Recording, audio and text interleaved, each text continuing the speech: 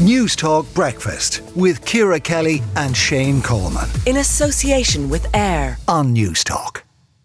That is Jess Kelly who is joining us now. Jess, kids, screen time, summer.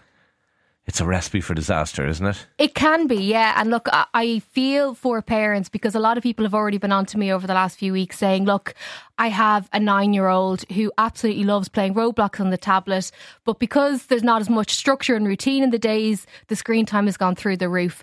And it is very difficult to sort of navigate, and it's very easy for me to sit here going, here are 5 things to do and you'll be grand. It's obviously more complex than that. The first thing to note is that every child is different. It doesn't matter about every household being different. Every kid is different. If you have a child who's under the age of 13 and if they don't have a device of their own, or if it's a device that you still control, what I'd recommend you do is go into the settings. On every device now, there are really good parental controls built in. A few years ago, you had to download software and all the rest. Yeah, because I remember having this conversation with you a couple of years ago and going, you're absolutely right. I have no intention of doing it because it just, my head was a bit sort of frazzled at the idea of it. Yeah, and it used to be, you used to have to work really hard to do it. They've stripped it back now and made it very, very easy to do. So if you go into the settings on any smart device and if you go into screen time, you will be able to see that you can put limits in place. So in the example of the person who was talking to me about their kid loving Roblox, you can go in and set a screen time limit for Roblox. If you want them to be only able to play it for an hour a day, and then the device, the app physically won't work after an hour. If you don't want them to be watching, whether it is YouTube Kids or whatever it is, set those limits in place. And then you can also set an overall screen time limit for a particular device. And I think having those physical boundaries where it's not you coming in saying, no, I'm taking the phone away from you, I'm taking the tablet. Me, basically, every day. You don't want to have a row about it all the time. So I think...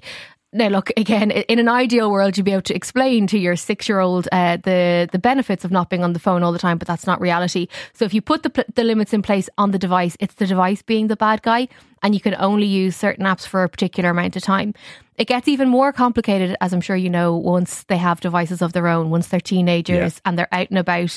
And, you know, we've seen so many instances over the last number of months and the last number of years where things can, you know, start out as a bit of crack and then fall into a serious way. So you do need to have conversations that may be uncomfortable with your kids around the idea of not having, to take photographs and videos and upload them of every single thing that happens, being aware of people's privacy, your friends' privacy, and also alerting them to the fact that people may also be filming and taking pictures of them, and content could end up on the internet that they're not in control of. And having those awkward conversations beforehand is beneficial. There's also my top tip. There's something called Google Family Link.